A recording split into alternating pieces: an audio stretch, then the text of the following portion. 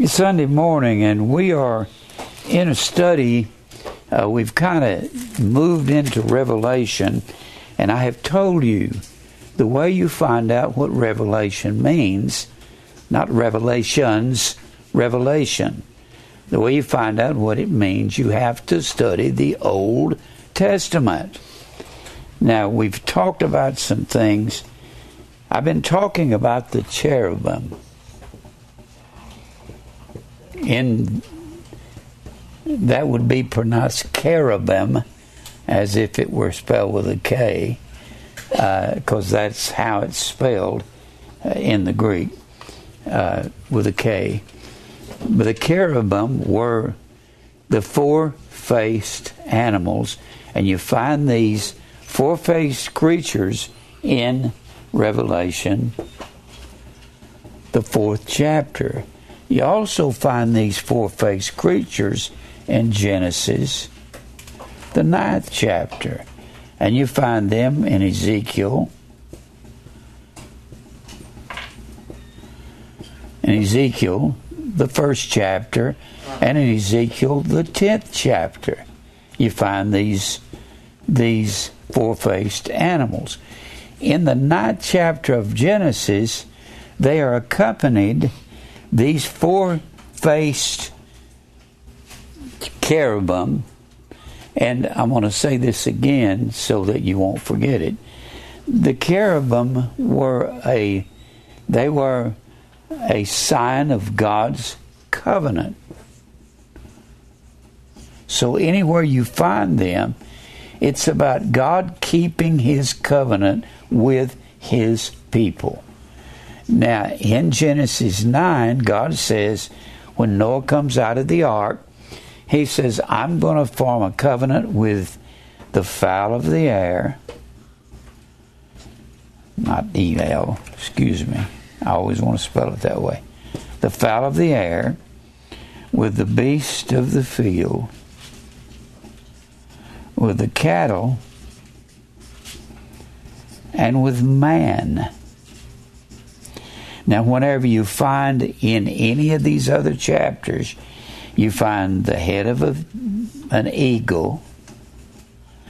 And the eagle in the Bible was the king of the birds. And the king of the beast was the lion. And the king of the cattle was the ox. And then man. And God tells Noah, this is what I'm going to form my covenant with. If you notice, He didn't put in there fish. The fish are out in the water. They don't need a covenant. They're out swimming around while everybody else is drowning. All the beasts and the cattle and man and the fowl are drowning. And you're going to have these over in Revelation. I was showing you last week, and I've had people comment on this, that in the book of Revelation, you have to understand what heavens is. Heavens does not mean the place where God lives. It could be. You got 3 heavens expressed in the Bible. You can take your H volume out of McClintock & Strong, look up heavens, and the first thing they will tell you in heavens, they will say governments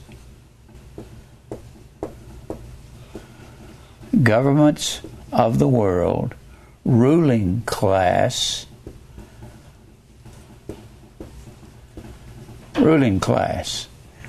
and they will tell you that the heavens is the same thing. When you look up mount, just look up mount in your McClintock & Strong, not mountain, but mount. And it will describe a mountain as a capital city of an empire. And you've got 2 capital cities that's mentioned in the Bible. You have Babylon, which is the mother of harlots, the mother of idolatry, and you have Zion, which is spiritually, Zion is the church. The Bible speaks of heavenly Jerusalem, we come to Mount Zion, heavenly Jerusalem, the church of the firstborn. So you got these two mountains battling each other, and Zion is going to win.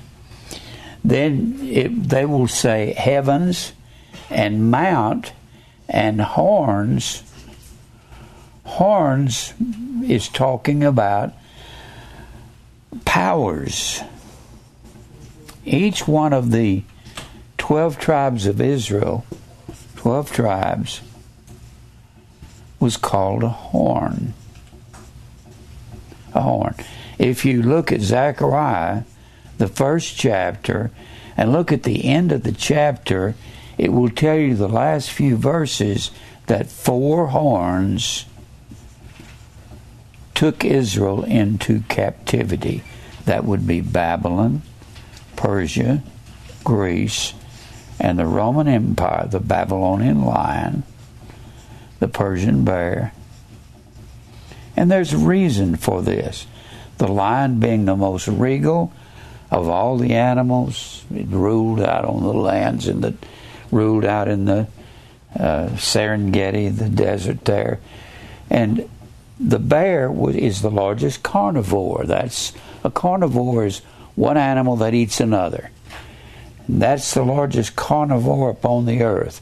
The polar bear and the Kodiak, they're real close to the same thing.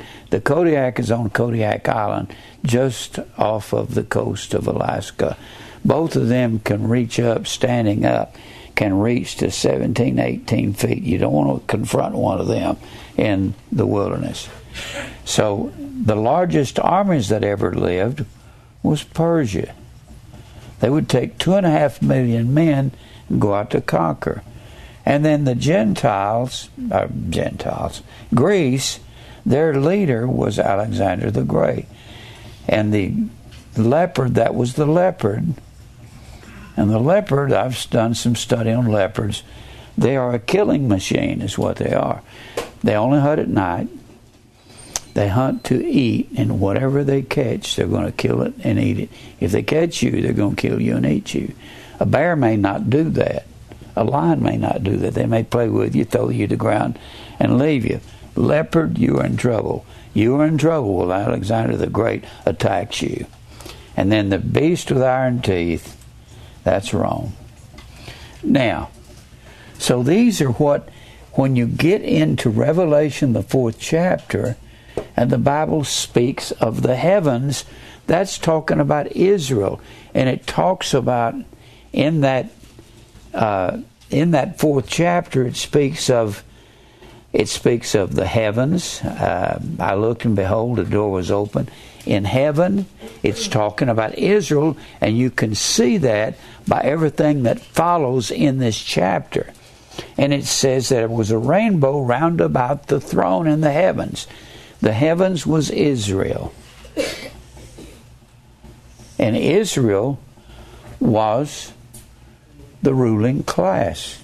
God says, if you're obedient to me and to my word, then you can go against your enemy one way, and they'll flee 7 ways, and it does not matter how many there are. At one time, Israel took 7,000 fighting men and slew 127,000 Syrians. They did that many times. They took 500,000 men and went against 1 million Ethiopians in 2 Chronicles, and they slaughtered them, and the Ethiopians had 300 iron chariots. That's the chariots with the scythes on the wheels. And you can't beat that, but they did, because their king at that time was Asa. He was a righteous king. As long as the king was righteous, he had cleaned the land free of Baal and Grove worship. And so he had peace. And when the Ethiopians come to attack him, they had these chariots, and they had these scythes on the wheels, and that should have slaughtered the people. But when the Bible is speaking of the heavens, this is talking about Israel. The throne was the Ark of the Covenant, the Ark. Here's the veil right here. The Bible says the veil is the flesh of Christ. The veil is the flesh. And that the flesh is the bread, and the bread is the body. In various verses, the body is the church. So this section here would have been like your body and my body, the church. That section was called House of God. That was the inner sanctuary. And the Bible says Christ is the son of his own house. Whose house are we? The Ark of the Covenant was sprinkled. Our hearts are sprinkled. So Christ sits upon our hearts. And let me just ask this one more time. The Ark of the Covenant, when it was sprinkled, was it the Ark of the Covenant's will that had something to do with it being sprinkled? Ark of the Covenant had no will, did it? Neither does your heart. There is none that seeks after God. Therefore, when our hearts are sprinkled, that's predestination. God has to pick out a people. Then we said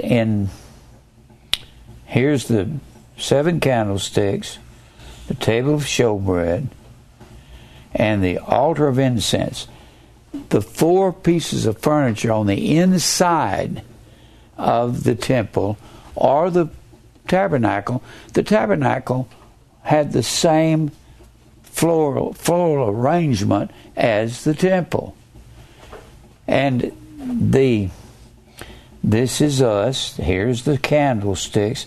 We said that according to the first chapter of Revelation, the 7 candlesticks is the 7 churches of Asia. 7 churches. That's in Revelation 1 and 20.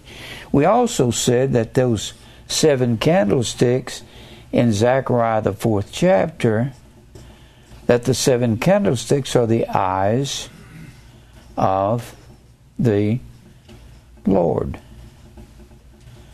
Well, if the 7 candlesticks are the eyes of the Lord, and they're the 7 churches, then the 7 churches are the same thing as the eyes of the Lord, aren't they? Same thing. So, that's the eyes of the Lord. And to go along with the eyes of the Lord, Zechariah the 2nd chapter says that Israel is the apple of God's eye. Apple is the word baba. It means pupil. Pupil. So, in the eye, the pupil is the only opening spot. The rest of this is two.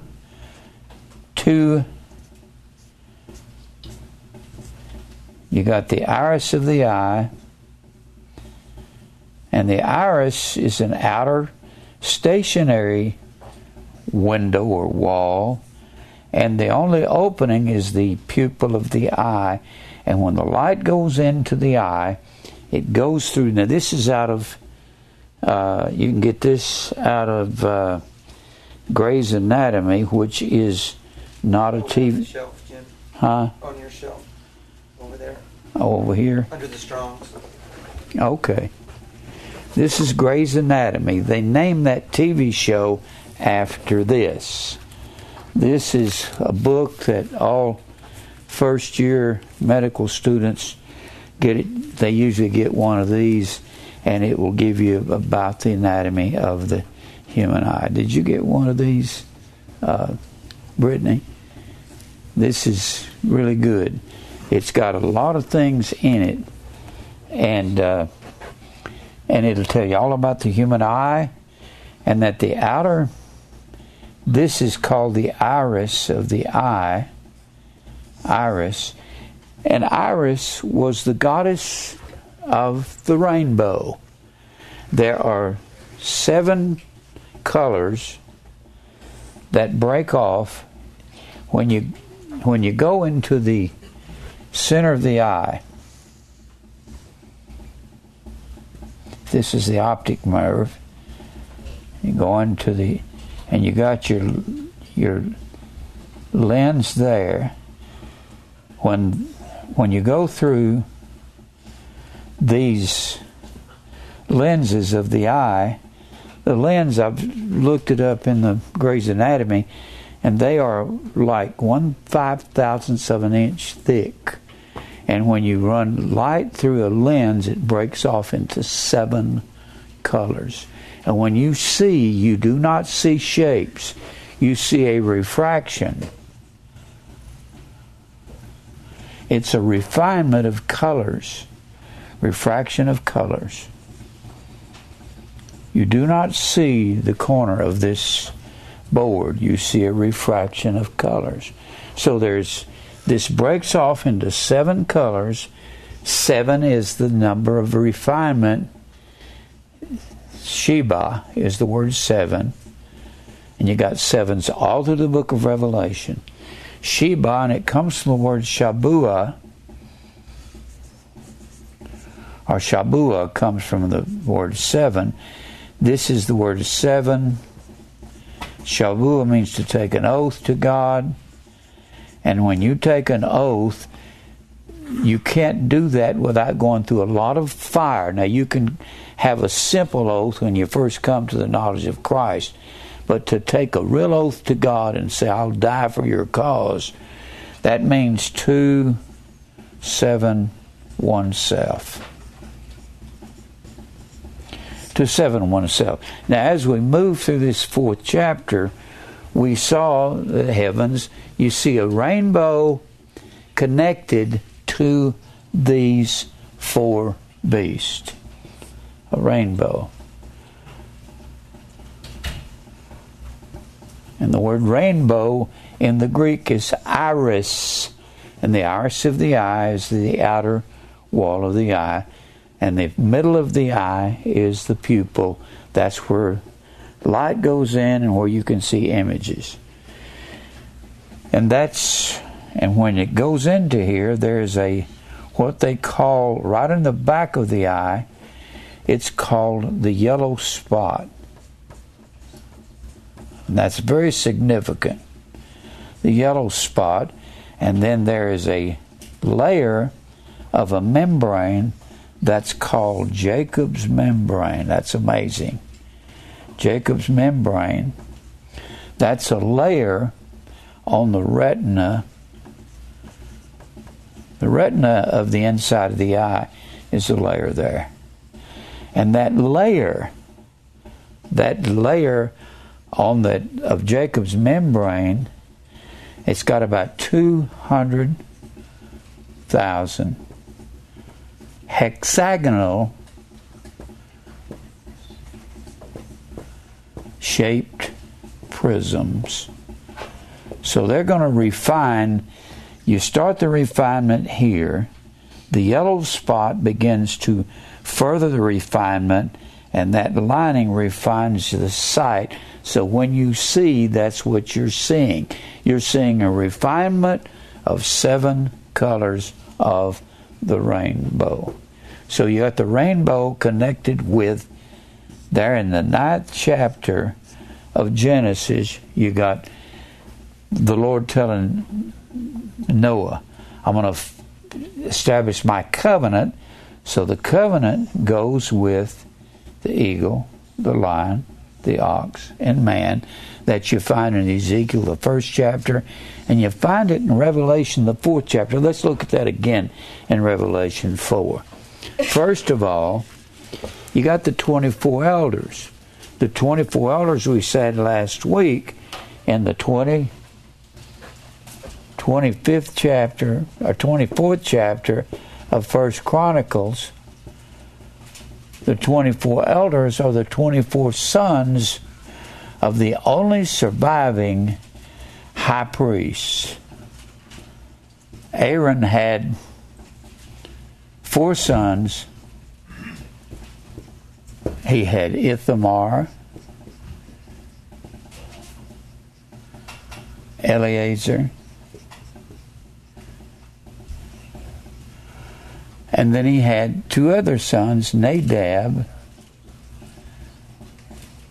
and Abihu. I'll get it in a minute. Abihu. These two were killed before they had any children. So the only surviving sons of the high priest was Ithamar and Eleazar. And all of the high priests, when Aaron has these sons, every one of the high priests came out of one of these two men. When you get down to John the Baptist, he was of the 8th course. And you can find of Abiah. 8th course of Abiah. And you can find that in the 24th chapter of First Chronicles. It'll show you the different courses. These guys served on courses, and they had 24 courses. These two had 24 sons between them. That is the 24 elders. And we know it's the 24 elders because they were the high priest serving God in the Old Testament. They're going to do something to show. They're going to acquiesce or give their authority over to Melchizedek in this 4th chapter. If you remember, I told you that these 24 elders wore crowns of gold. In Leviticus, the 8th chapter and the 9th verse, Exodus, the 28th chapter, and the 36th verse. And then we find that they serve God, that there are 7 lamps standing before the throne. The throne of God is the Ark of the Covenant. There are 7 candlesticks out here. This all is figurative language. You'll find the answers in the Old Testament. Then you have the 4 beasts. And it tells you, so we've got to connect the rainbow with the 4 beasts in the 6th verse. The rainbow was connected over here. God put his bow in the cloud. It was a rainbow, but it was a war bow. I said it last week. When they were at peace, they'd hang their bows with the bow upward on the wall. When they were at war, they would hang them with the bow pointing down. Now, how do I know this? I've read a whole lot about the Jewish culture and what they believe. Then you got the 4 beasts, and it tells you who they are. It tells you that they were like a lion, there in verse 7. The second beast like a calf. The word is mokas, and it means a bull. So there's the ox. And the third beast had the face of a man. And the 4th beast was like a flying eagle. So these are the same things that you find in Genesis concerning the bow of God. It's a war bow. And what God is saying, I'm not going to make war with the world concerning water, but he didn't say anything about heat or fire. Now, then you get on down in this, and he talks about these 24 elders. They had these crowns on their head in Exodus 28, and they had a gold crown, a mitre, which tied it around their forehead, and it said on the mitre, "Holiness to the Lord." That's what their golden crowns were. So they're in a position, these 24 elders are in the position of high priests. Position of high priest in the Old Testament, under the Aaronic priesthood. Then when it comes time for Jesus to be the high priest, upon his death, he comes to us as the high priest, and they cast their crowns at his feet. Don't go around thinking, we're going to cast our crowns at his feet when you get to heaven. You don't have a crown. You're not a high priest. You're a priest, but not a high priest. All the Levites were priests. Levi was the third son of Jacob, whose name was changed to Israel, the third son. But all Levites were not high priests. All high priests were Levites, which had to be a son of Aaron to be a high priest. These are the only two sons that Aaron had left. They had the two sons, Ithamar and Eleazar, and even Eli was one of their descendants. He was the one that Samuel's mother, Hannah, said, I'll give the son back to you if you'll give me a son. And Samuel was born, and she takes Samuel to Eli, who was he was a descendant of Ithamar and Eleazar. All high priests. Ezra comes out of these right here. Ezra was a high priest. He was the one who they said correlated all the Old Testament. Now, so he cast his... Let's read verse 10 of chapter 4. The 24 elders fall down before him that sat on the throne, and worshipped him that liveth forever and ever, and cast their crowns before the throne, saying, Only you're worthy, Lord, to receive glory and honor and power. We're not worthy. We're out of the Aaronic priesthood. We acquiesce and submit to you. You are it. We're the temple of God. Our hearts are the ark of the covenant. The law is written on fleshy tables of our heart. But the heart was the place of understanding. You have to remember that. He didn't mean, when he said heart, he didn't mean the aorta and the right ventricle and the left ventricle and the tricuspid valve and the bicuspid valve. He don't mean that. He meant the place of understanding. So, here we are. Now, what I got to do, I got to go back and give you other places where you've got these priests.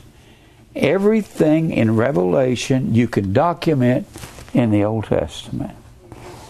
It's like, I shouldn't go there right now, but if you go to that sixth chapter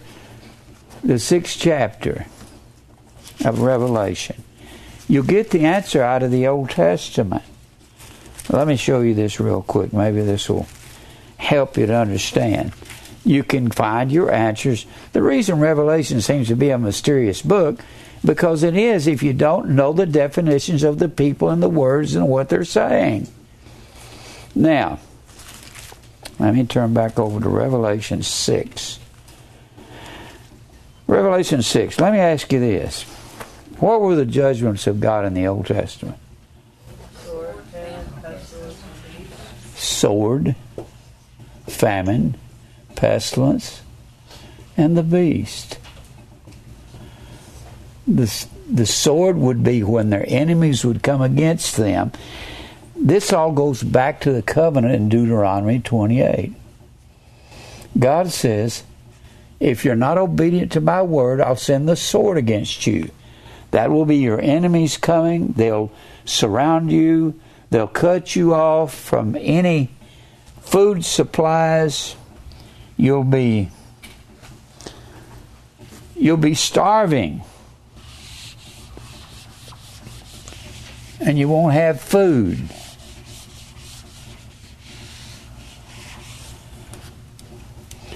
You'll be in a town, and if you're not obedient to me, we'll send in Ben-Hadad the Syrian, and he will surround you. He'll cut off supplies, and he'll sit there and watch you starve to death while he brings in food for his armies. And you will starve, and you will start dying. Your children will start dying, and you will start eating your children. I didn't say that. The Bible says that in Jeremiah the 19th chapter. It says that in the 6th chapter of 2 Kings. They were at war with the Syrians, and two women came to Jehoram, the son of Ahab, and he was an evil man, and he was the king of northern Israel, and Elisha was the prophet at that time, And Elisha said, there won't be any. You're going to have your enemy come against you because of you and your wickedness and your father Ahab's wickedness.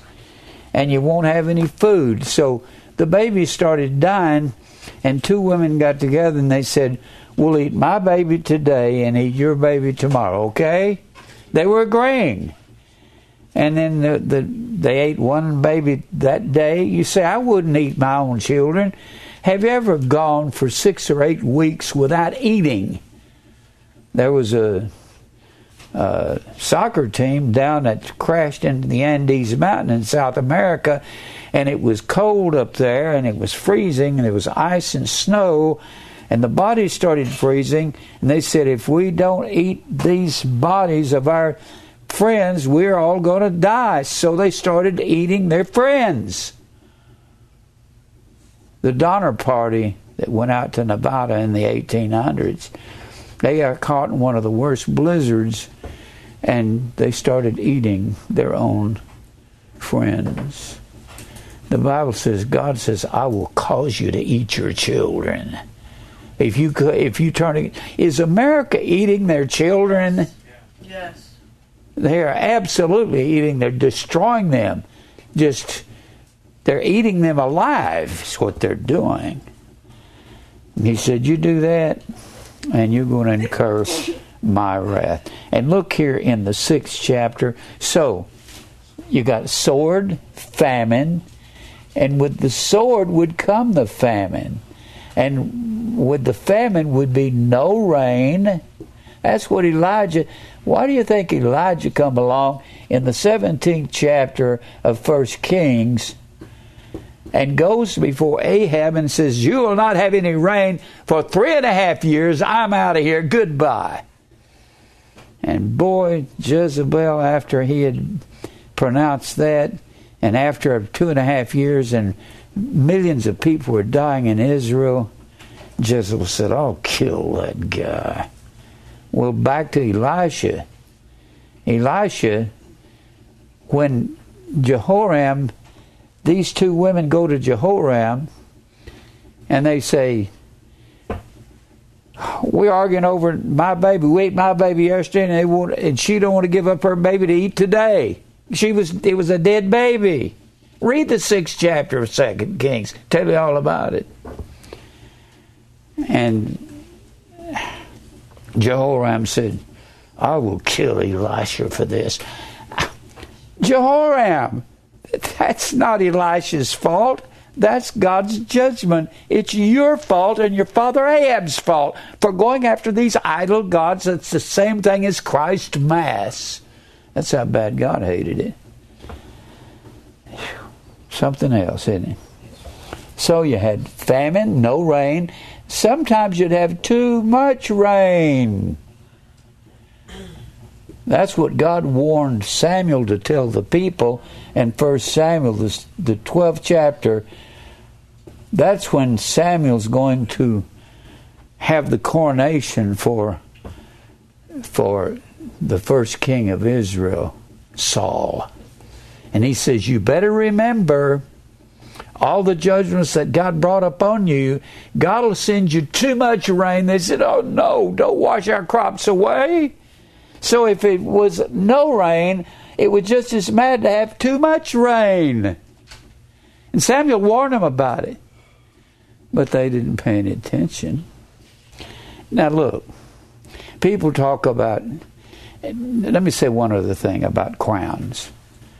Paul told the Philippians in Philippians 4:2, you are my joy and crown. He didn't say you're one of these pointed crowns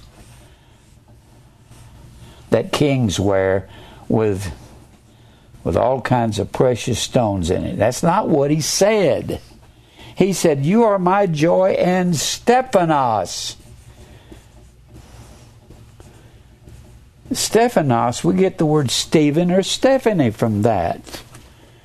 Get those names. A Stephanos was an oak leaf that wrapped around the head that all the participants of the game received. And Paul wasn't saying, You're my joy and crown, and I'm going to wear you on my head. And I'm going to wobble around. Everybody hold still up there. Philippians, quit that. That's not what he's talking about. He's talking about... Well, let me get on with this. Now, so pestilence would always come with famine and disease. Look at Deuteronomy, the 28th chapter, starting in verse 15. I'm not going to read that right now, but he said, if you're disobedient to me, I'm going to send all kinds of plague upon you. I'll send the burning ague. I'll send fever. I'll send everything. People say, you hear the charismatics say, God won't make anybody sick. You people are idiots. God says, I'll kill you. That's a permanent sickness. When you go after other gods, he killed 70,000 in that 24th chapter of 2 Samuel, simply because David numbered Israel and took credit for their winnings. Now look here. I keep saying you'll find the answers in the Old Testament to Revelation. You got 4 horsemen. The 4 horsemen of the apocalypse is not some mysterious thing. If you look real close at this, you got 4 horsemen, and you got the beast, the sword, the famine, and the pestilence. These are the 4 horsemen of the apocalypse. This is the 4 horsemen of the apocalypse. They're riding. And how long have they been riding? Since the garden. It's talking about what happens when you disobey God. Look at verse 1. I saw when the Lamb opened one of the seals. There's 7 seals. There's 7 seals, 7 churches, 7 spirits, 7 golden candlesticks, 7 stars, 7 angels, 7 lamps, 7 seals, 7 horns, 7 eyes, 7 trumpets, 7 thunders, 7,000, 7 heads, 7 crowns, 7 last plagues, 7 plagues, 7 vials, 7 mountains, 7 kings, and all of these 7s, all through there. Then I saw when the Lamb opened one of the seals, and I heard as it were a noise of a thunder, one of the 4 beasts saying, come and see. This is where that God is doing the same thing here with John that he did with Ezekiel in the Old Testament. Ezekiel was over here in Babylon. And when you're reading Ezekiel, Ezekiel was carried away in the second deportation in 597 BC. And God is showing Ezekiel what he's going to do about 11 or 12 years later in 586 BC. So anytime you're reading Ezekiel, you got to look at him. He's in Babylon, and he's relaying what's going on in Israel and how God's going to destroy them. That's the way you look at Ezekiel. You look at Revelation pretty much the same way. Now, and I saw and behold a white horse. Now the reason we know this is going, all leaders of empires, kings and monarchs, rode a white horse when they went to oversee a battle.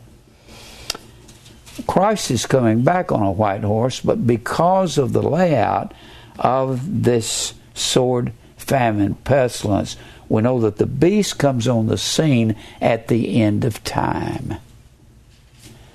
The beast is a world ruling system. It's not a man. Don't have time to go through that other than to say that when the Bible says the beast had 7 heads and 10 horns in Revelation the 13th chapter, and it goes on to tell you that the dragon gave him his power, his seat, and his great authority. His is a bad translation. His is the word A-U-T-O-U. Autu can either be masculine or neuter gender, depending on the antecedent. Antecedents are really important. Antecedents is a noun or pronoun. They translated this his and him. That's wrong. Even Mr. Mounts will tell you that you have to go with the antecedent, the gender of the antecedent.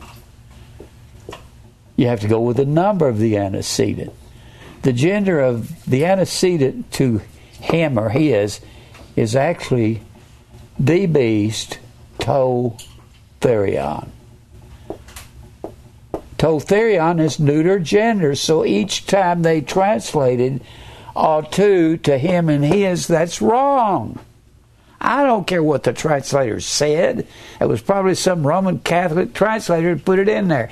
Even in the interlinear Bible, it says it's. Doesn't say him. Now, so the beast, we know this has to be in this 6th chapter. The way it's lined up, you've got the beast, then you got the sword, then you got the famine, and then the pestilence. The answers to that come out of the Old Testament, doesn't it? Right? All right. Let's look at that second horse here. And when he had opened the second seal, I heard the second beast say, "Come and see." And I went out, another horse that was red, and power was given unto him that sat thereon to take peace from the earth, and that they should kill one another. And there was given unto him a great sword. It's going to name the 4 judgments of God here. Then you look at the next horse that comes out. And when he had opened the 3rd seal, I heard the 3rd beast say, "Come and see." And I beheld in a black horse. And he that sat on him had a pair of balances in his hand. And I heard a voice in the midst of the 4 beasts say, "A measure of wheat for a penny, and 3 measures of barley for a penny, and see thou hurt not the oil or the wine." What does that mean? A penny was a denarius. That was a day's wages for a Roman soldier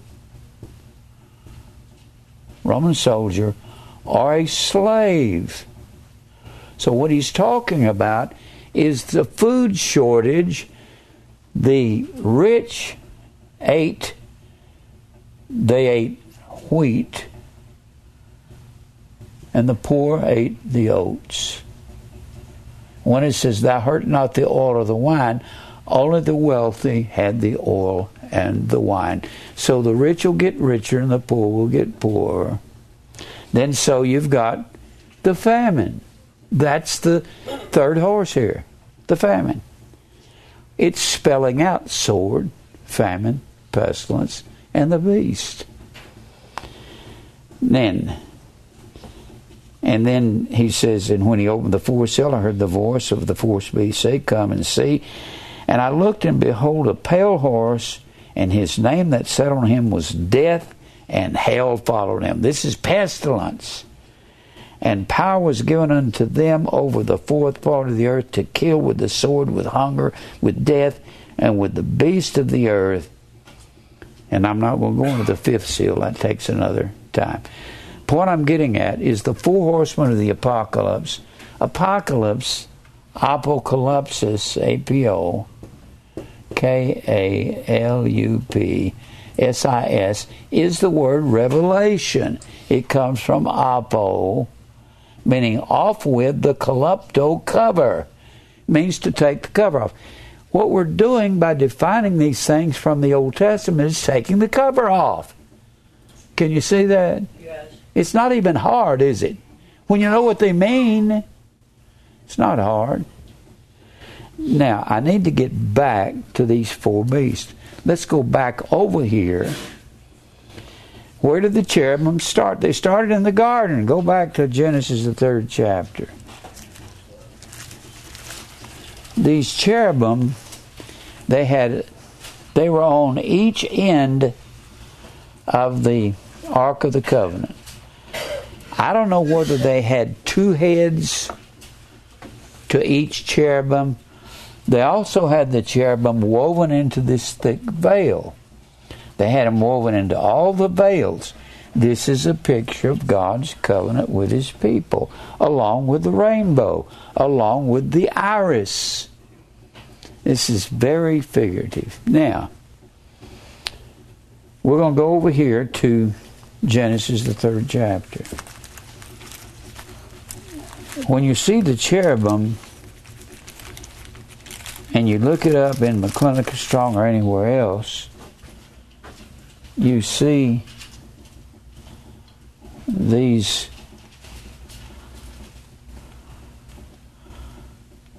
are cherubim from Assyria. But Assyria didn't invent anything. God had cherubim in the garden. The cherubim was to show His covenant. Let me see here. I guess I got it here. Well, I don't know where it is. Well, I think I've lost them. Well, I've lost them on here somewhere. But the cherubim looked like they came out of Assyria. But Assyria carried Israel away into captivity in 722 BC. And they took the cherubim, it is believed they took them from Israel. When you look here in Genesis, the 3rd chapter, in verse 24, the last verse. So He drove out the man and placed at the east of the Garden of Eden cherubim and a flaming sword which turned every way to keep the way of the tree of life. Now I want you to go with me back to Ezekiel, the 1st chapter. The whole point of understanding the Bible is defining the history, defining what's going on. Let me show you something before I go there. Go to Jeremiah 34:17. I can't seem to get all these words in. 34 and 17. I'm just going to give you an illustration of what God said. Therefore, thus saith the Lord, ye have not hearkened unto me. They haven't kept His laws. Jeremiah is the last prophet in Israel. He's walking through the streets, preaching to everybody, telling them to repent. Nebuchadnezzar's coming and is going to destroy this town and this nation. Ye have not hearkened unto me, and proclaiming liberty, every one to his brother, every man to his neighbor. Behold, I proclaim a liberty for you, saith the Lord, to the sword, to the pestilence, and to the famine, and I will make you to be removed by the beast unto all the kingdoms of the earth. See, when the beast is referred to, God will say, I'll remove you. And then if you look at Jeremiah 44, look at Jeremiah 44. Jeremiah says more about the sword, the famine, and the pestilence, and the beast than anybody in the Old Testament. Jeremiah 44:13. 44:13.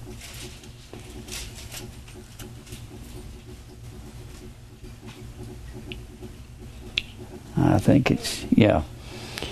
I will take the remnant of Judah. Now he's prophesying against Judah, the southern kingdom, which is made up of Judah and Benjamin, that have set their faces to go into the land of Egypt. God says, don't you go to Egypt. You got to go over to Babylon, sit there for 70 years, and then I'll have these pagan kings, I'll put it in their minds to give you decrees to come back. And you have to stay there 70 years, but don't go fleeing to Egypt. If you do, I'll have a soldier chase you down and kill you, and they may not even know what they're doing, but I'm going to have them do that to you. And they shall be consumed and fall in the land of Egypt, and they shall even be consumed by the sword and by the famine. They shall die from the least even to the greatest, by the sword and by the famine. They shall be an execration, or to separate, and an astonishment and a curse and a reproach. Let me give you a couple more of these. Jeremiah 42, 17 and 22. Jeremiah 42, 17. So shall it be with all the men that set their faces to go into Egypt. You try to run away from my judgment, you have to go into Babylon. I'll cause Babylon to let you go after 70 years. I'll put it in their minds. Unto Egypt to sojourn there, and they shall die by the sword, by the famine, by the pestilence, and none of them shall remain or escape from the evil that I will bring upon them. And then if you look at verse 22, now therefore know certainly that you shall die by the sword, by the famine, by the pestilence. The beast is the final judgment that carries them off into captivity. I just wanted to verify to you. And if you look at Ezekiel 14, he talks about, I'm going to send the sword, the famine, the pestilence, and the beast. And these are my 4 sore judgments. The word sore is the word raw. It's the word evil. I'll send my evil judgments against you, Israel. Now, let's look over here in Ezekiel. I want to clarify some things here. It's not so hard if you know what things mean. Studying Ezekiel seems to be difficult, and it is to a point. But if you know what some of these things mean, it's not so hard to get started and understand it. Let me erase some of this so I can put this on the board. All because Israel went after all these sun and tree gods, which is the same thing that Constantine brought in the church and renamed the Christ Mass or Christmas. Same thing. How do we know that? Babylon was the mother of all harlots, and when Constantine tried to amalgamate paganism and Christianity, he brought all the paganism into the church and mixed it with Jesus. And when you have a mixed religion, it is a full, total lie. Now, because Israel went after all these gods for 510 years, under kings, for about 375 to 400 years under judges. 375 under judges. God kept warning Israel. Before they were a nation, they were 40 years in the wilderness. They were 400 years in Egypt. And God says, if you go after these idol gods, which they did, Baal, Grove, Shemash, Molech, Isis, Osiris, all the gods of the Egyptians, they went after thousands of gods. God scattered Israel. And he had northern Israel was scattered in 722 BC. Southern Judah was scattered in 586 BC. But southern Judah had 3 deportations. To deport means to move out of the land. 3 deportations. They had 2 that were peaceful. They had a deportation in 605 BC, and then they had a deportation in 597, 96, somewhere in the neighborhood of 597, 96. They had the final destruction of Jerusalem and Israel in 586 BC. These first 2 were peaceful. That second deportation is where Ezekiel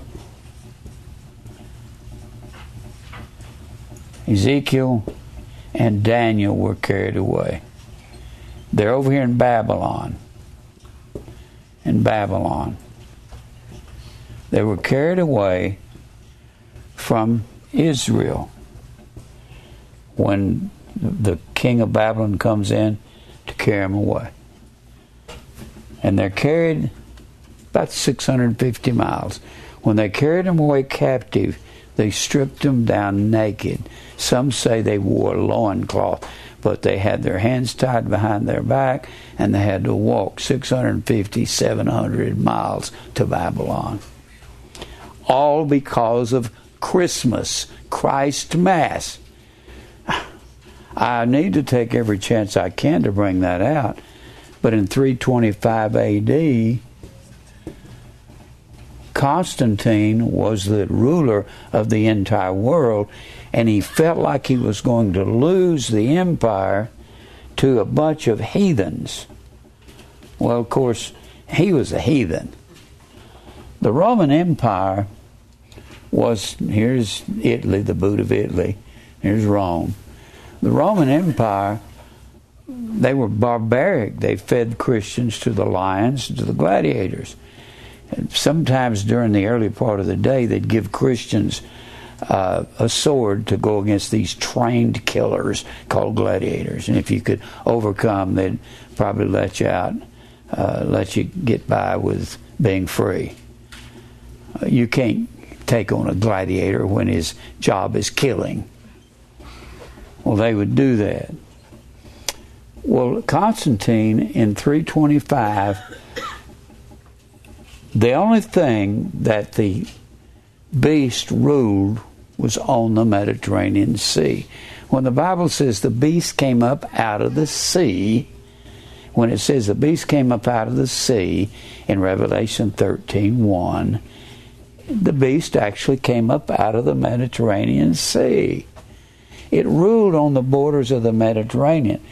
The beast was Babylon, Persia, Greece, Rome. It's that simple. It's not hard at all. So Babylon was overthrown by Persia.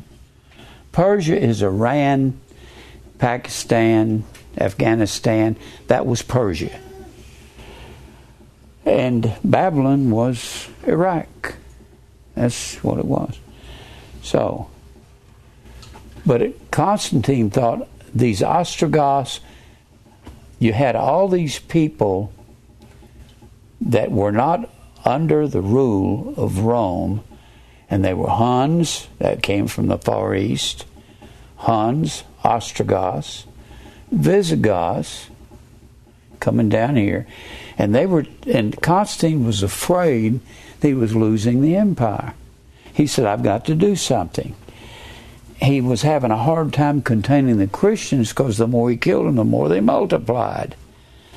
And he said, I've got to amalgamate this pagan church at Rome, where they had the Feast of Saturn there, of 7-day festival from the 17th of December to the 24th of December, and they threw the Yule log in the fire, and they were worshiping all these gods. So he said, I got to pull the gods of the Huns, of the Saxons, of the Franks, of the Vandals, of the Celts.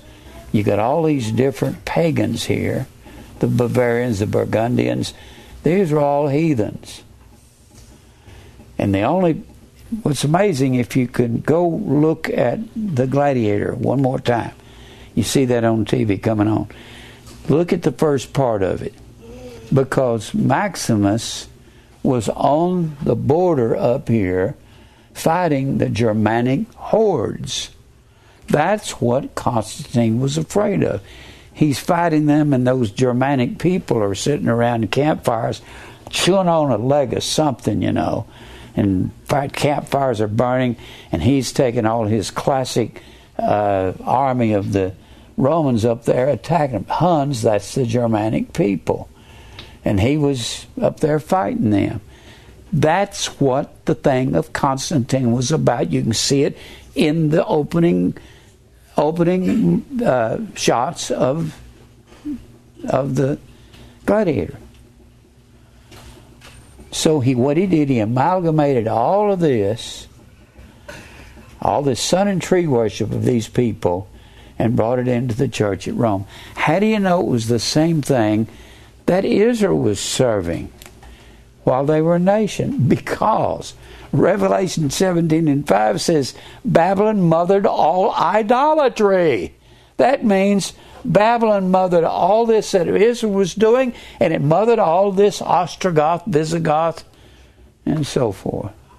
These were the same thing that Israel was involved in all through the Old Testament. That's the Christ Mass. Good grief. I don't know why. You know why preachers can understand it? They don't know what went on in the Old Testament. That's why they can't understand Revelation. Great day. Now, how much time do I have, Mike? 33. What? 33. Let's see if we can cover some of this first chapter. Maybe this will help you to see it. Now it came to pass. Where are you? First chapter of? First chapter of Ezekiel. It came to pass in the 30th year, in the 4th month, in the 5th day of the month, as I was among the captives. Ezekiel has been taken captive into Babylon. He is in that second deportation. By the river of Kibar, that the heavens were opened, and I saw the visions of God. So what God is doing, Ezekiel is over here. God is taking Ezekiel up and showing him what's happening over here in Israel. You have to keep this in mind, because he's seeing visions of what's going on, what has gone on, and what God's going to do to them. That's the whole thing of Ezekiel.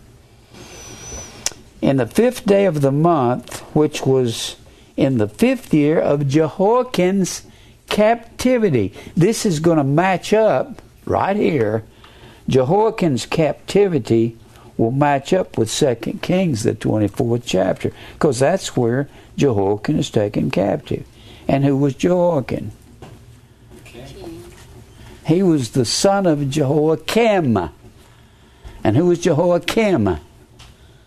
He was one of the sons of Josiah. There's Josiah. And Jehoahaz was his son. Jehoiakim was his son. And Jehoiakim was his grandson. And Zedekiah was also the son of Josiah. Josiah was the last righteous king of Israel. The last righteous king. When you get to his sons, Jehoahaz, Jehoiakim, and Zedekiah, they were very wicked. Jehoiakim had been wicked, but he became repentant when he got to Babylon. So when it's talking about Ezekiel, now the reason I know this, I've studied this. When it says, I was among the captives, this was during King Jehoiakim's captivity. When you look at 2 Kings 24. I got to watch out, because I'm going to confuse you if I'm not careful. In the 22nd and the 23rd chapter of 2 Kings,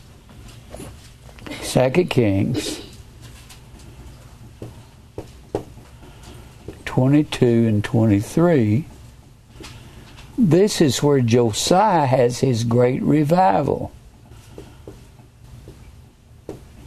The high priest, Hilkiah, finds the book of the law in the temple, and they've gone to repair the temple. Why would they be repairing the temple? Because Josiah's father was Ammon. He was very unrighteous, or M-O-N, excuse me. His father was Ammon, very unrighteous man. His grandfather was Manasseh, one of the worst kings that ever ruled in Israel. These are two very evil kings. So by the time you get to Josiah, the temple is just in ruins. Nobody's repairing it. It's gone for 50 or 60 years with nobody repairing it. So they're up there repairing the temple, and the great-great-grandfather of Josiah was one of the most righteous kings that ever lived. Hezekiah, wonderful man of God. And Manasseh raised up an Ashtaroth in the temple of God, a tree goddess, caused his children to pass through the fire, just as wicked as they come. I thought, when I first read about Manasseh, I thought, God, you need to kill him and put him in hell. But in one of the deportations of Manasseh, he ends up in Babylon and ends up converted. But you won't see that till you get to Chronicles. So, by the time of Josiah knows nothing about the law of God. And Hilkiah the high priest finds the book of the law in the ruins of the temple. And he starts reading it. And the scribe named Shaphan, he tells Shaphan, you take this book of the law to the king, Josiah. Josiah read the book of the law and he began to weep. Said, have we gone this far from God? And he had the greatest revival ever in Israel. He went through Israel and killed all the priests of Baal, all the priestess of the grove, burnt all the idols, stamped them to powder. And God had said, when Manasseh was king, because of the wickedness of Manasseh, I'm going to destroy Israel. I'm going to wipe it clean like a man wipes a plate, turning it upside down. And he says, I won't repent of that. But even when Josiah does all of his righteousness, the Bible says, even still, because of the wickedness of Manasseh, I have promised to scatter Israel, and that's what I'll do. So when you get to the 24th chapter, Josiah dies in that 23rd chapter. He dies there. And then you get to the 24th chapter and you start seeing Israel be scattered. And it goes into the sons of Josiah. And Jehoiakim became servant 3 years, and he turned and rebelled against Nebuchadnezzar. And then after that, you've got Jehoiakim, or Jehoahaz, Jehoiakim, and down here in verse 12 of chapter 24. And Jehoiakim, the king of Judah, went out to the king of Babylon. That's what it's talking about in this first chapter of Ezekiel. He says this was in the days of Jehoiakim's captivity. Now let's go back to Ezekiel, the first chapter, verse 3. The word of the Lord came expressly unto Ezekiel, the priest, the son of Buzi, in the land of the Chaldeans. He was a priest descendant of Eleazar, or I haven't checked his lineage, of Eleazar of Ithamar. He was a high priest.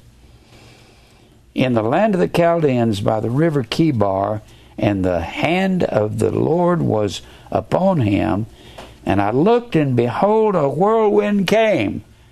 What? What is a whirlwind? Chariot. It's a chariot. When those chariots would take off across the country, they would spinning their wheels, and it looked like little dust devils. They looked like whirlwinds. In fact, let's look at that. What Ezekiel is telling them is what's going to happen to them. He is forecasting the chariots of Belshazzar coming to Israel. Look here in Isaiah 5 and 28. Isaiah, back up to Isaiah 5.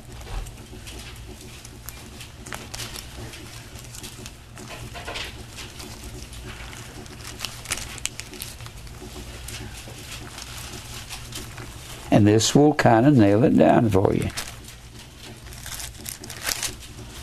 Isaiah 5 and verse 28.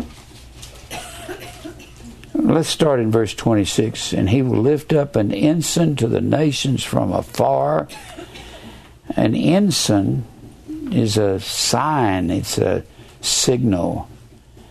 And will hiss unto them from the end of the earth, talking about Israel. Isaiah's talking about God bringing judgment on Israel. And behold, they shall come with speed swiftly. He's talking about chariots. None shall be weary, nor stumble among them. None shall be slumbering or sleeping. Neither shall the girdle of their loins be loosed, nor the latchet of their shoes be broken, whose arrows are sharp, and all their bows bent, and their horses' hooves shall be counted like flint, and their wheels like whirlwinds. It's talking about the chariots of the Assyrians coming in and slaughtering northern Israel.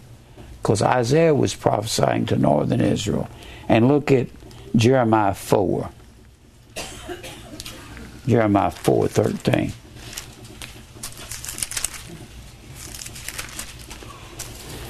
Jeremiah 4:13.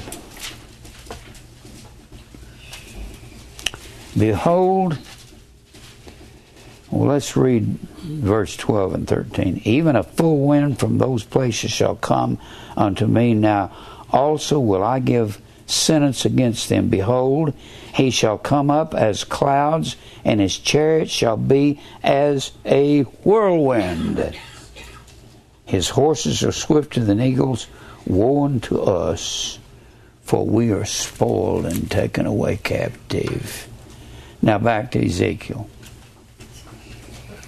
If you don't know something about the cherubim or the cherubim, you're not going to know what this is about. If you don't know anything about whirlwinds, let me just show you one other thing on chariots. In 2 Kings, the 9th chapter, I like this. God had Elijah anoint Jehu as the king of northern Israel. And he said, I've got something for you to do. And Jehu was the king of northern Israel under God's. That's one of the things that he told Elijah he had to do when Elijah said, I feel like dying, just kill me, Lord. God says, I'm not through with you yet. You got 3 things you need to do. You got to anoint Jehu, for one thing, to be king. And Jehu takes off, and he's going to go up. First of all, in that 9th chapter, God anoints Jehu as one of his special prophets to go to Jehu and say, you're going to be king of Israel. And one thing you got to do, you got to kill all of Ahab's sons.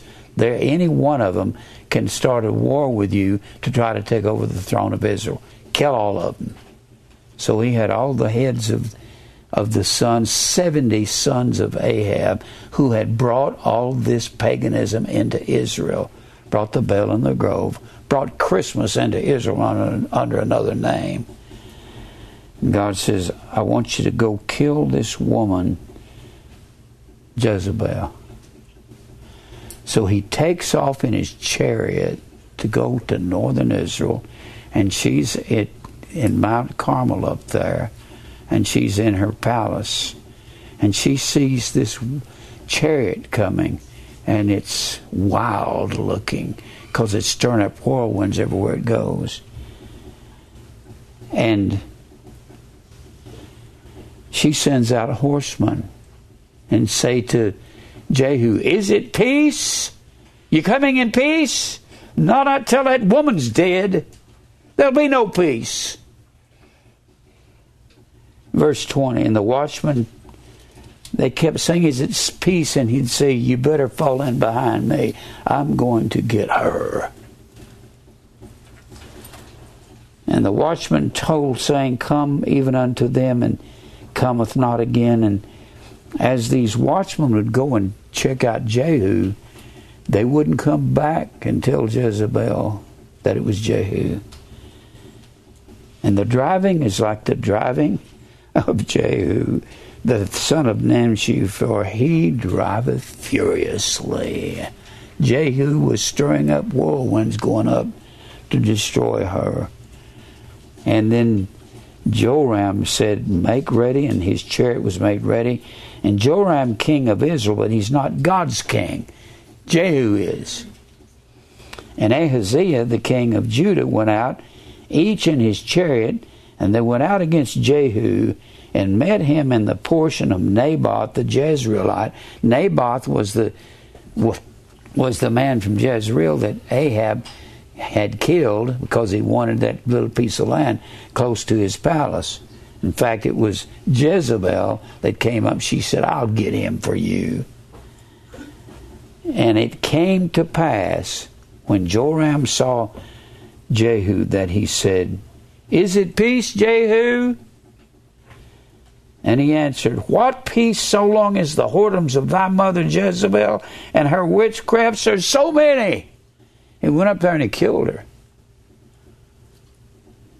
Saw two eunuchs up on the wall with her. He said, throw her down. The dogs came and started eating her body and licked her blood. And that's the prophecy of the prophet Elijah back there in that very end of the First Kings, the last two chapters, that the dogs would eat her blood and lick her blood. Now let's go back over here to Ezekiel. So when he says, behold, I looked, and behold, a whirlwind came out of the north, and a great cloud, and a fire enfolding itself, and a brightness of it was out of the midst thereof, was the color of amber. Color is the word A-Y-I-N. It means an eye. Boy, now this is hard to get a hold of. Amber is the color yellow. Out of the middle of the eye was the color of amber. Color is the word ayin, means an eye. Remember, Israel was the apple of God's eye.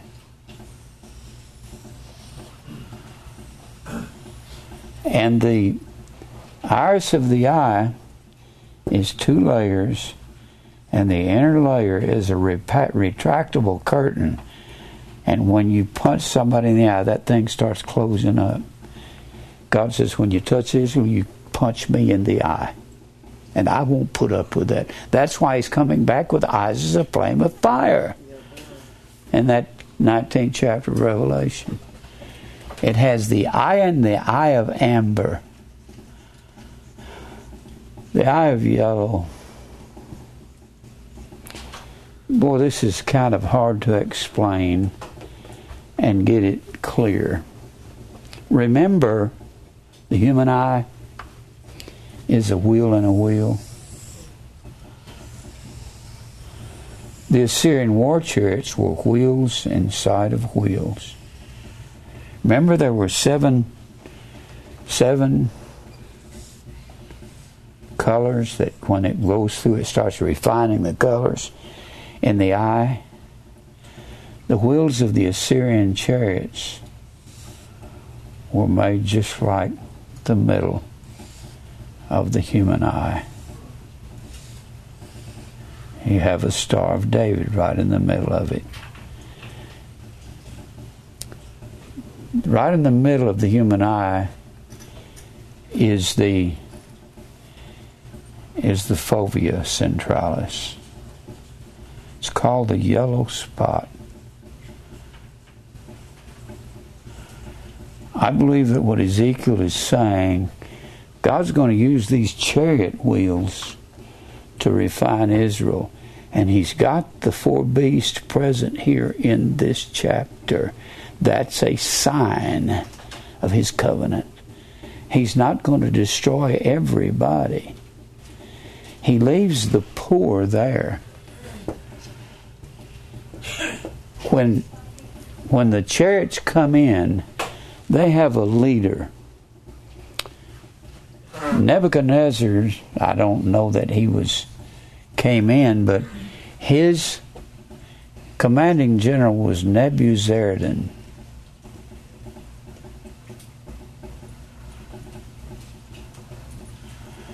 And Nebuchadnezzar told Nebuzaradan, this man Jeremiah is an honorable man. He kept trying to warn his people that I was coming. They paid no attention. They hung him in the mire. They wanted to kill him while he was in the streets saying judgment's coming. He said, Nebuzaradan, you take care of him. Look after Jeremiah, and you can find that story in Jeremiah, the 40th chapter. You can find the beginning of the end. That was in 586 BC. When Nebuchadnezzar had his armies come in, and he went to Jeremiah and said, Jeremiah, we heard that you are really a good man. And that the king said, you were honest with the people. Look at that. I don't even know. How much time do I have? Well, I can come back to Ezekiel, but let's go over there to Jeremiah. I love this story. I love this story. See, this is the final deportation. This is the destruction of Jerusalem. And Jeremiah has been preaching in the gates of the city and telling everybody judgment's going to come. Jim Brown keeps telling people that in America, and America's not listening to the truth. Jeremiah 40. I love Jeremiah. He's one of my heroes of the Bible. I love him and Hezekiah. Him and Nehemiah. Okay, 40. This is one of my favorite stories. The word came to Jeremiah from the Lord after that Nebuzaradan. Looks kind of like Nebuchadnezzar, but he's the commander, the captain of the host captain of the guard. That means he's head of the whole army. And let him go from Ramah.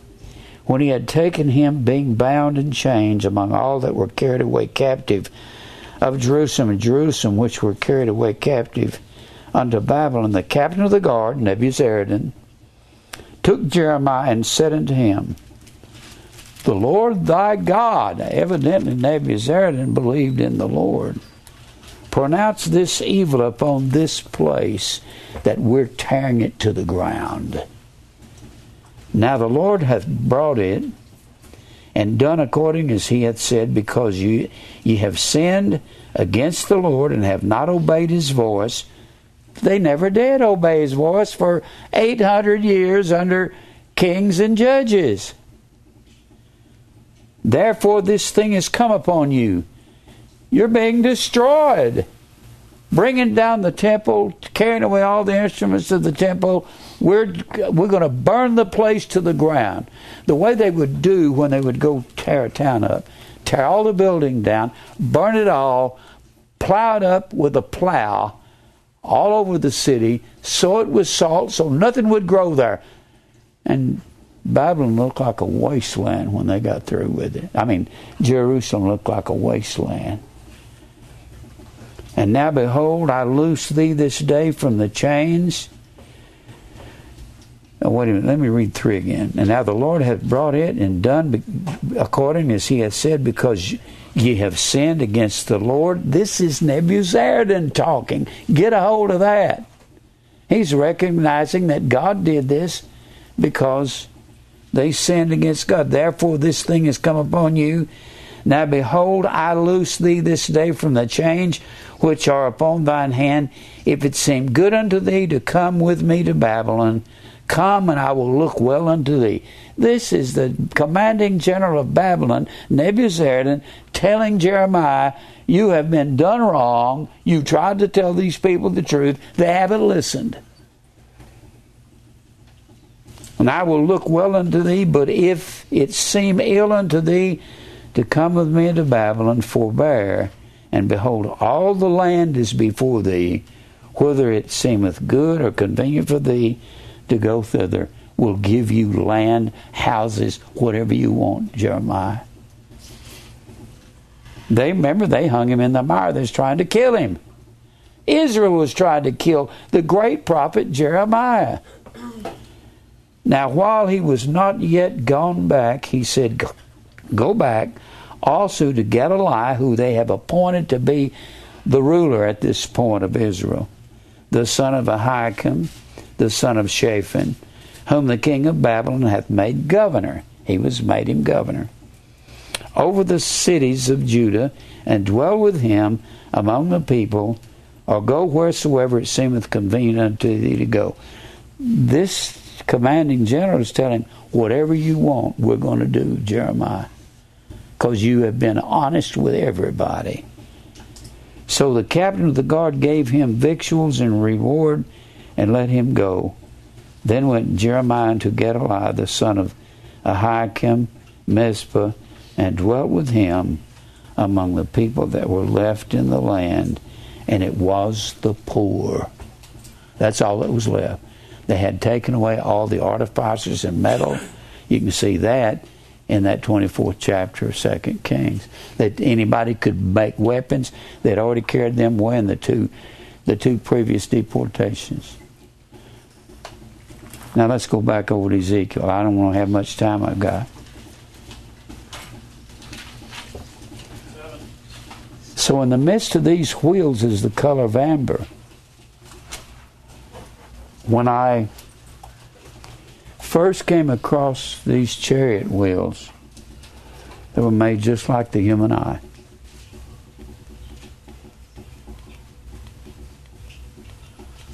I saw this in McClintock and Strong, and I went, it just took my breath away, because I had studied the human eye. And this is a wheel inside of a wheel. You have basically the hexagon or the Star of David, and the yellow was the yellow in the middle of the wheel were these scythes that they had on the side of their wheels. They were like swords. And the color of fire all through the Bible is yellow. And the Bible says in Nahum, the 2nd chapter, when these chariots came in, they ran like the fire. The yellow was in the middle of these wheels. You can believe that when the priests saw these chariots come in, they were aghast. The judgment of God is here. They saw these chariot wheels. When I first saw this, I couldn't believe it when I saw it in McClintock and Strong. It's a wheel inside of a wheel with a yellow spot in the middle. And this is a picture of God retaining His covenant with His people in this first chapter. He's going to spare the poor. The poor remained over here. I don't have time to go to the 24th chapter, but it says the poor remained in the land. Jeremiah said, thank you, Mr. Nebuzaradan, but I'll stay here with the poor. They got no city. They got no leader. I'll be here with them and help them. They had already carried away anyone that was military age, carried away all the people that could make swords. They carried away all the people that could make any kind of metal. And the poor sat there, and Jeremiah said, I'll stay here. You can see the poor. That's a picture of the poor in spirit that's going to inherit the kingdom of God. The emptied out, the tokas. Blessed are the poor in spirit, for theirs is the kingdom of heaven. Theirs is the kingdom of God. Do I have any time, Mike? Well, I read it last week right at the end of the message. But these chariots come in. Wherever the wheel and the wheel goes, these four-faced beasts goes. When these chariots, the beasts were on the side. Somehow it's been erased off of this up here, but I had a picture of I don't think I've lost them. Somebody's erased them, or I lost them. I don't know where they are. But it shows on those chariots. I'll have to make those up. Y'all put them on there again. It shows the picture of the lion on the side of it. They got pictures of the eagle and various ones on these chariots. So you have the four beasts on the sides of those chariots, and wherever the wheels go, that's where the chariots go, and the beasts go. Where the wheels go, the Bible says the beasts went with the wheels. This just to give a very abstract picture of these Babylonian chariots coming in to destroy Israel, but the poor are going to be spared. I guess I'm out of time. I got so much more to say on this. I preached on this before, and I hope you can get a hold of this. What Ezekiel is telling them is what God's going to do to them in Jerusalem because of their apostasy. Well, let's go to the Lord in prayer. Father, thank you for truth. Help us to understand your word. We can't understand it without knowing the definition of these things. Thank you for all you do. I pray you'll give us strength and fight our battles for us. Lord, I can't fight no more. I don't even want to fight. We'll praise you for all things. In Christ's name, amen. Amen. I don't know what happened to some of that stuff.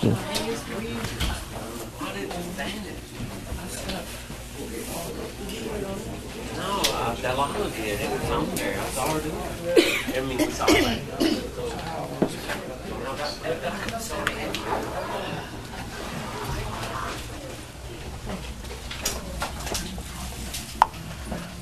I have lost some of those.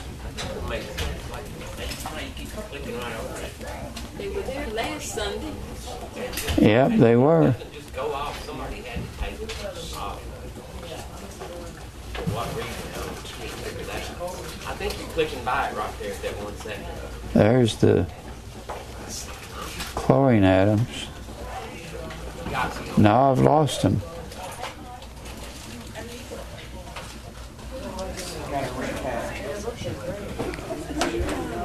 Somebody didn't like it, sure. They're really sick.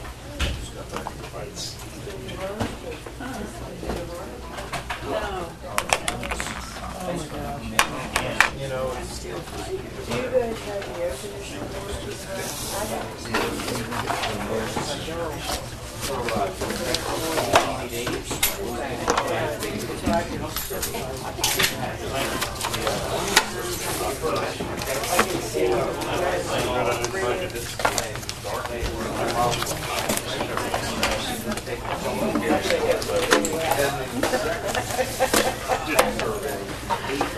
Hey, Rich, how you doing?